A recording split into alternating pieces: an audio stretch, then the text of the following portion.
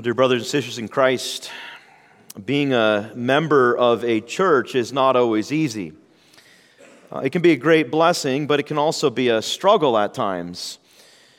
One Scotsman perhaps put it best when he doodled this poem during a sermon as he sat in the midst of his church members. And he wrote this, he said, "To dwell above with saints in love, aye, that will be glory. To dwell below with saints I know, now that's a different story." And some of you have read a few chapters of that different story throughout your life in the church. And if you haven't yet, I assure you that at some point you will have read some of those chapters. And this can discourage us and tempt us to leave the church. Yes, the church itself and the members within can tempt us to leave the church. In fact, in C.S. Lewis's book, The Screwtape Letters, the senior demon, Screwtape, is mentoring his nephew, Wormwood, a junior tempter.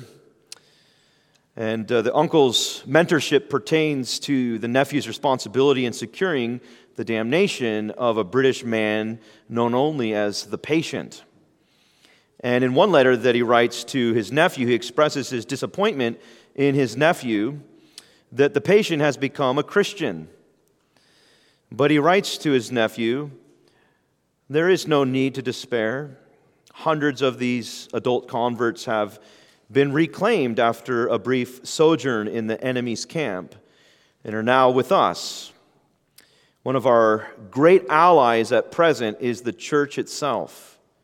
Do not misunderstand me. I do not mean the church as we see her spread out through all time and space and rooted in eternity, terrible as an army with banners.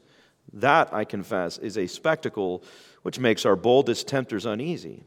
But fortunately, it is quite invisible to these humans."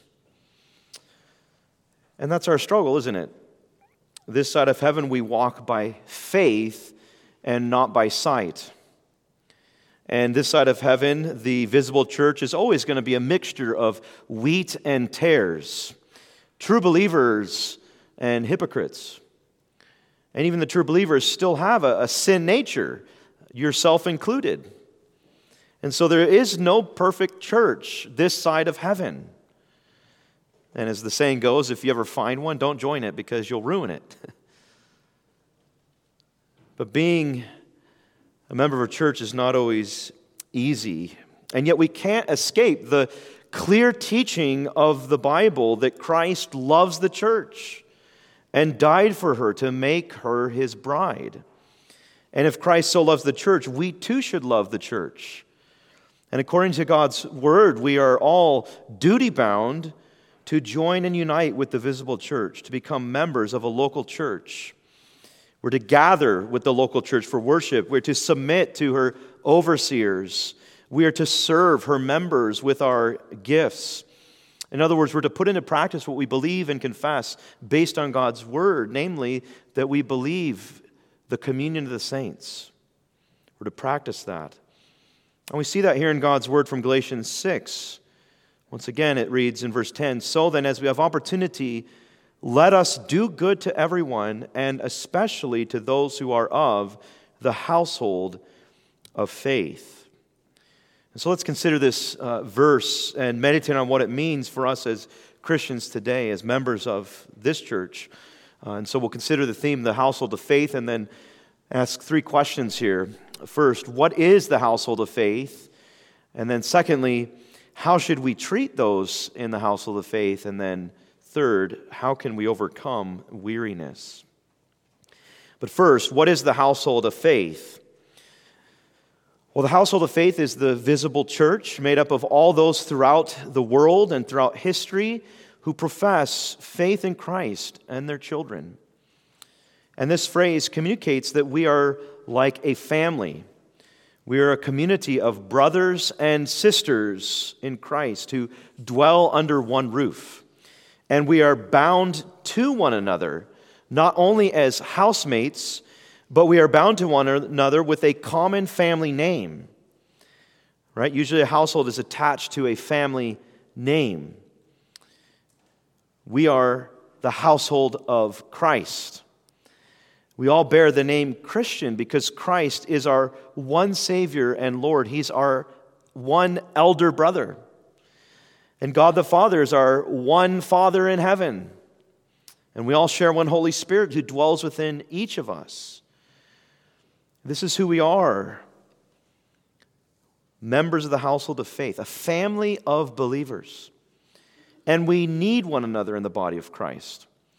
Those who separate from the church live contrary to God's clear, revealed will in His Word and put themselves in grave spiritual danger. The story is told that the evangelist Dwight Lyman Moody in the 1800s, he was an American evangelist, and he was visiting a prominent Chicago citizen when the idea of church membership and involvement came up. And this church member who hardly ever came to church and was never involved said to Moody, "I believe I can be just as good a Christian outside the church as I can be inside of it."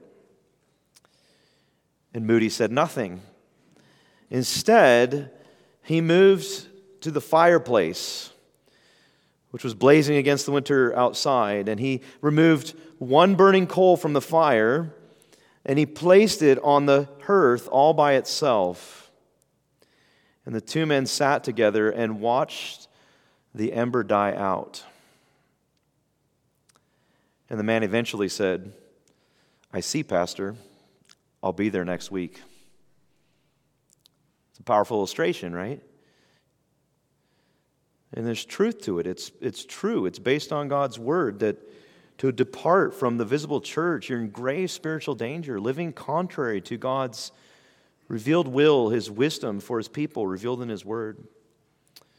But that's the point that this man got, that if you are isolated from the body of Christ, you're in grave spiritual danger. In 251 AD, one of the early church leaders, a man by the name of Cyprian, wrote this. He said, "You cannot have God for your father unless you have the church as your mother." If you could escape outside Noah's Ark, you could escape outside the church. And I'm sure that at times the ark, if you think about it, the ark was pretty stinky, pretty miserable at times for Noah and his family. Can you imagine how bad it got from all the animals? And it was probably hot and humid at times during the day and cold at night. And it may have been rocky waters at times. But do you think Noah and his family ever thought to escape the ark? No, instead they would have probably been thinking, this ark's pretty miserable at times, but there's no place I'd rather be in this world than right here in this ark. And eventually they were brought safely to dry ground where they entered a new creation. And so too, even as we persevere with one another in the church, trusting in Christ alone for salvation, we will one day pass through the final judgment and arrive safely in the new creation and the new heavens and new earth. It may be miserable at times, but there's no place we'd rather be in this world than inside the church, a member of the household of faith. And as you read through the Old Testament and the New Testament, you will see the importance of community in general and the visible covenant community in particular. Think about how God created man in His own image and said, let us make man in our own image. You see, God Himself, He's not a solitary monad.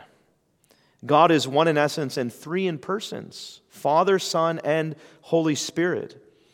And God the Father, God the Son, and God the Spirit dwell in perfect community with one another. And as those who are created in the image of the triune God, we too are to reflect the glory of our triune God and dwell in community with others. This is why God created man in His image, male and female. And in Genesis 2, God says that something is not good there, right? And what is it that's not good? That the man should be alone. It's not good to be alone. And so God created the woman as a helper and companion for man.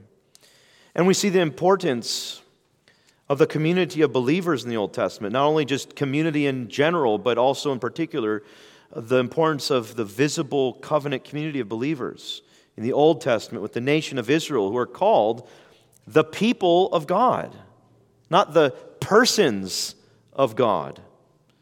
You can search your Old Testament and you'll never read about the persons of God. But you will read all about the people of God, a visible community of believers who have faith in God's covenant promises made to Abraham. And the primary Old Testament word for the church is kahal, which means the assembly. You can't have an assembly of one person. An assembly is when a community gathers together. And when we come to the New Testament, we continue to see that the community of believers is very important. The church is a communion, a fellowship of saints. And did you know that the word saint in the New Testament is always in the plural? Except in one place, Philippians 4:21, where Paul says, "Greet every saint." So even there, he's thinking of saints in plural terms. And we can see the importance of the visible church in the metaphors that the New Testament uses to describe the church. I mean, the whole New Testament, most of it is letters to visible churches with real flesh and blood people and office bearers and tangible means of grace and the sacraments. But we see these metaphors of the church, that the church is the body of Christ. This highlights the importance of the church, the body of Christ. Christ is the head and we are the members. And what happens, when children, what happens if, a piece of your body is separated, if your finger is separated from your body? Is that good for your finger? No. Right? Your finger needs to be attached to your body. It's not good to be separated from the body of Christ. The church is also called the temple of God. And we are living stones in that temple, as it were. And what happens when a brick of a beautiful building is separated from the building? Maybe you go to Europe and you see some of these beautiful cathedrals, but maybe just one of the bricks just kind of fell off and is off to the side somewhere. And people aren't going and taking pictures of that brick, are they? They're taking pictures of the building, right? This is sort of a useless brick now, like off to the side. Or you think of Legos. Who here likes to play with Legos? Right? I mean, a Lego brick by itself isn't much, right? But when you put them all together, it can form beautiful structures. You can make the Colosseum with a bunch of Legos. You can make a beautiful, I went to Legoland once and just saw these beautiful skylines, right? You could see they did Toronto, they did New York, they did Paris, and all these amazing, just all Legos. Massive, right? You take one of those bricks out of there, it's just sort of pointless, right? We are meant to be bound together. And the church is not only the temple of God and the body of Christ, it's also the flock of Jesus. He's the good shepherd, and we are the sheep. And if you know anything about sheep, they're not intelligent animals, right? They need to be a part of the flock with their shepherd. What happens when a sheep wanders astray? They're probably going to die, right? They can't survive on their own. They're going to walk off a cliff, or they're going to starve, or a predator is going to eat them. Sheep are meant to be together in a flock, and we are the one flock of Jesus Christ. He is our good shepherd. That's why the good shepherd goes after the sheep and brings the sheep back to the sheepfold. And here Paul says that the church is the household of faith, a family of believers. We are brothers and sisters in Christ with the same family name, Christian. And there's plenty more metaphors which highlight the importance of the visible church. But the point is this: God never intended for Christians to be individualistic or isolated from each other. Those whom God effectually calls, He unites them with Christ and the body of Christ, the church. Through faith in Christ and by the Spirit, we have union and communion with Christ and each other. And this is how we're to dwell. We're to dwell together in the body of Christ. This is such a hard point to persuade people of in our day and age. We live in a consumeristic day and age. We live in an individualistic day and age. We're radically individualistic. And as a pastor, it's been one of the hardest things for me to convince some people that they should join a church. They should become members of a church. But we see this all over the Scriptures. The church is a community of believers united with Christ and each other. And when the Word of Christ is dwelling richly in a church and the Spirit is filling it more and more, it looks like a family of believers who love and serve one another. We see this especially in Acts 2. Following Peter's sermon on Pentecost Sunday and right after Christ poured out His Spirit on the church, what was the effect? We read in Acts 2, verse 42, and they devoted themselves to the apostles' teaching and the fellowship, to the breaking of bread and the prayers. They were gathering together to worship, and awe came upon every soul, and many wonders and signs were being done through the apostles, and all who believed were together and had all things in common, and they were selling their possessions and belongings and distributing the proceeds to all as any had need. And day by day, attending the temple together and breaking bread in their homes, they received their food with glad and generous hearts, praising God and having favor with all the people. And the Lord added to their number day by day those who were being saved. Isn't that a beautiful description of the church? And isn't that what you long for? Isn't that what we all long for? That's the kind of community that we should be striving for. And so do you confess the communion of saints? I know you just sang it because you confessed it, and that's good, but do you practice the communion of saints? It's one thing to confess it, it's another thing to practice it. Do you treat Grace Canadian Reformed Church as your church family? That this is not so much a place that you come to with your family, but that you come to meet family, your eternal family in Christ. Do you treat Grace as a household of faith or only as a herald of faith?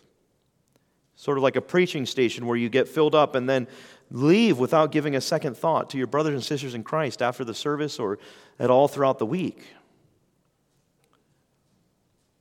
The most important thing about you is not your biological family or your last name or your job or your hobbies and interests or your possessions or your ethnicity. As important as those things are, the most important thing about you is that you are a Christian and you belong to Christ and are a member of the household of faith. And these are your brothers and sisters in Christ, your eternal family. Let us not just confess that, let us practice that. And these things are true especially at the local level, but it's also true at the broader level. The church is our family wherever she is truly found, evidencing the marks of a true church, whether it's in India or Iran or Brazil or Korea or Sudan or Ukraine or Russia or Egypt or Mexico or the U.S. or any other country around the world. And so that's what the household of faith is and why it's so important for every Christian to be a part of it. But then, next we should ask, how should we treat those in the household of faith? How should we treat church family? Well, Paul says in verse 10, he says, "So then, as we have opportunity, let us do good to everyone, and especially to those who are of the household of faith." So according to this, you and I are to do good to all kinds of people, really everyone, both inside and outside of the church. However, Paul places a special emphasis on those who are of the household of faith, which means you and I have a special responsibility to care for other Christians in the church, and especially the church where each of us are members. One commentator writes on this, "Christians, therefore, are particularly bound to do good to one another. Every poor and distressed man has a claim on me for pity, and if I can afford it, for active exertion and financial relief. But a poor Christian has a far stronger claim on my feelings, my labors, and my property. He is my brother, equally interested with myself in the blood and love of the Redeemer. I expect to spend an eternity with him in heaven. He is the representative of my unseen Savior. And he considers everything done to his poor, afflicted brother as done to himself. For a Christian to be unkind to a Christian is not only wrong, it is monstrous. And this is why Jesus said to his sheep in Matthew 25, on that final judgment day, truly I say to you, as you did it to one of the least of these, my brothers, you did it unto me. And it says, then he will answer the goats, saying, truly I say to you, as you did not do it to one of the least of these, you did not do it to me. And these will go away into eternal punishment, but the righteous into eternal life. So the Lord considers it that when we love one another as brothers and sisters in the body of Christ, that we're loving Him. It's being done unto Him.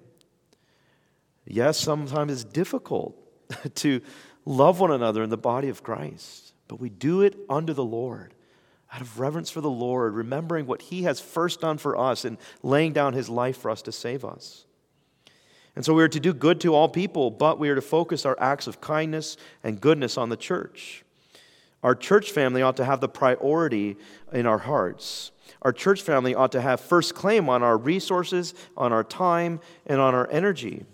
Do good to all, yes, but especially those who bear the name of Christ and are our brother or sister in Christ. And so we're to do good particularly to the church. But how does this look to do good to the household of faith? Well, Paul doesn't really specify it here, does he? But we can just search the Bible to learn what that looks like. And we especially think of all the one another passages in the New Testament that help us learn what it means to do good to the household of faith. And there's all kinds of positive commands in the New Testament of what it looks like to love one another. Of course, it says love one another.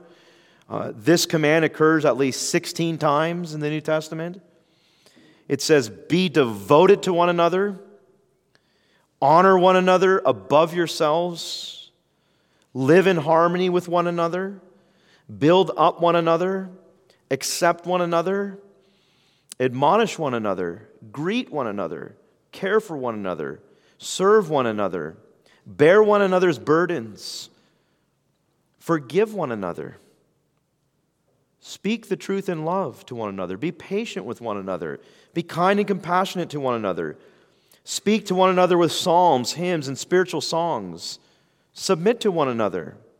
Consider others better than yourselves. Look to the interests of one another. Teach one another. Comfort one another. Encourage one another. Exhort one another. Stir up one another to love and good works. Show hospitality to one another. Employ the gifts that God has given us for the benefit of one another. Clothe yourselves with humility towards one another. Pray for one another. I'll just stop there. That's enough to keep you busy until Christ returns, right? I mean, there's so many one another passages. Hopefully you heard some in there where you maybe are falling short, where you could love somebody in that way. It's always interesting, too, to think about, the kinds of one another passages that aren't in the Bible, right? Be rude to one another. Look down on one another. Gossip about one another. Right? And there's so many other things that aren't in the Bible that's worth thinking about as well. But all those one another's are what we're called to do good to one another, especially in the household of faith. And we're to do all this because we are, in a real sense, members of one another, as Paul says in Romans 12 and Ephesians 4. We are members of the body, and we need one another. We need one another. The hand can't say to the foot, I don't need you. The eye can't say to the mouth, I don't need you, and vice versa. We need one another. There's this interdependence between the members of the body of Christ. And so how are you treating Christ these days in the way that you treat the church? Are you indifferent to the needs of Christ's body? Or are you caring for Christ's body and seeking not your own interest, but the interest of the other members? You see, it's not enough to just not do mean things to one another. It is also our holy calling to be proactive about doing good to one another as members of the household of faith. We're to look to the interests of others in the church and to love and serve members with our gifts. As Paul says in Philippians 2, pointing us to Christ, our supreme example, he says, "Do nothing from selfish ambition or conceit, but in humility count others more significant than yourselves. Let each of you look not only to his own interests, but also to the interests of others. Have this mind among yourselves, which is yours in Christ Jesus, who, though he was in the form of God, did not count equality with God a thing to be grasped, but emptied himself by taking the form of a servant, being born in the likeness of men, and being found in human form, he humbled himself by becoming obedient to the point of death, even death on the cross." And so Christ is our supreme example, who thought not only of himself, but his great concern was, what is it that I can do in order to do good to those who are of the household of faith? Is that your concern? It's a countercultural attitude, isn't it? We live in a society that tells us to look out for ourselves first and foremost, to think about what you can get out of an organization or a club for the benefit that it brings you. It's a consumeristic society where the customer is always right and you can have it your way. But in the church, it's to be different. The church is the one place where you are a member, not for your own good, but for the good of everyone else. As 2 Corinthians 5 puts it, "And he died, Christ died for all, that those who live might no longer live for themselves, but for him who for their sake died and was raised." You see, Christ died and rose again to save you, to free you from bondage to self-centeredness. That self-centeredness that we all struggle with. He died so that you could daily ask yourself the question, how can I be a blessing to that brother or that sister in Christ? The church is the household of faith.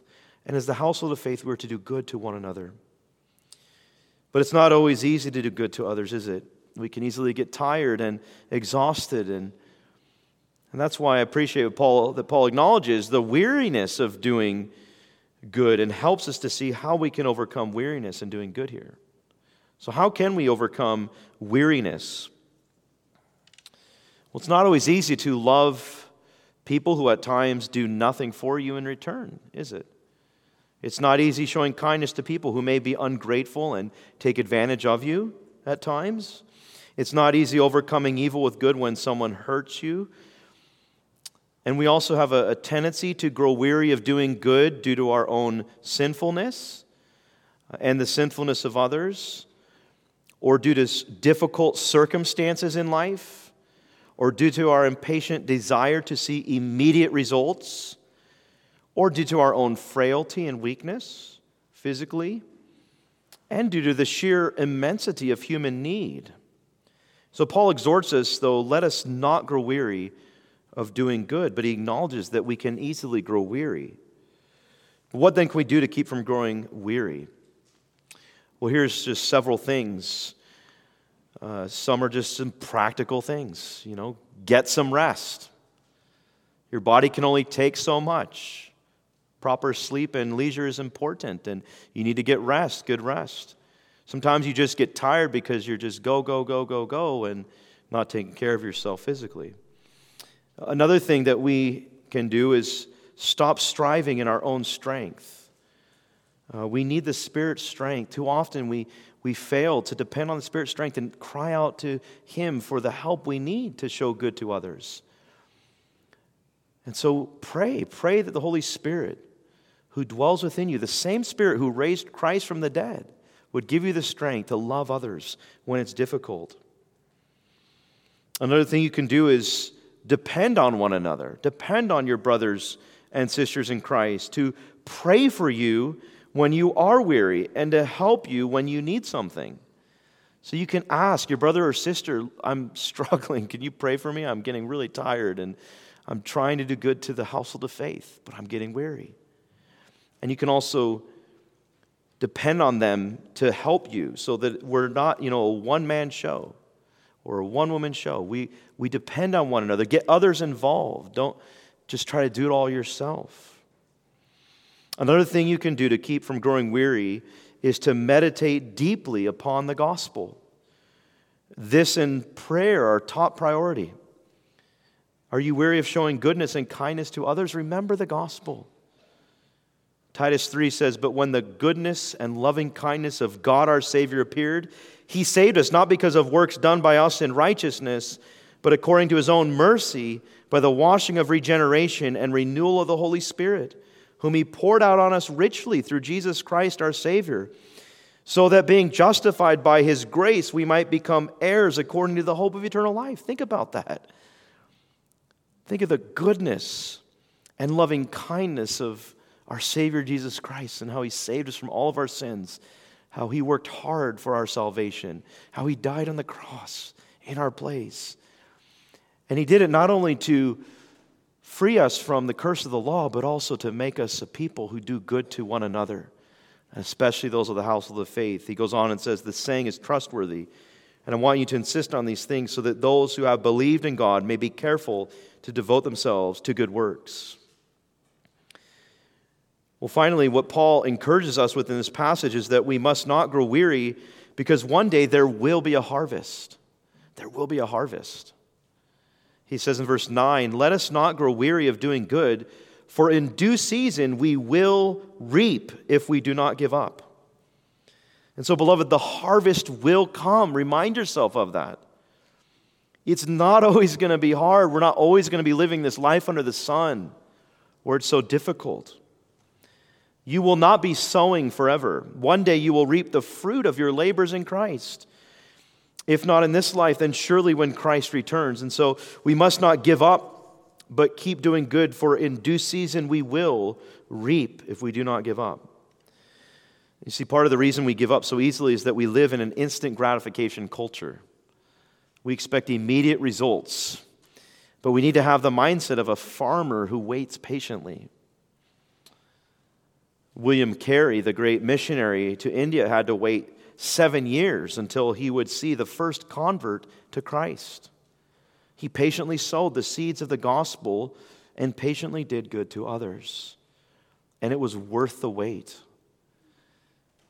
But sometimes we'll have to wait a very, very long time, and sometimes we won't reap in our lifetime, and we'll have to wait until we get to heaven to see that it was all worth it in the end. But an example of having to wait a very long time, an example of this, from church history, is the conversion of a man named Luke Short.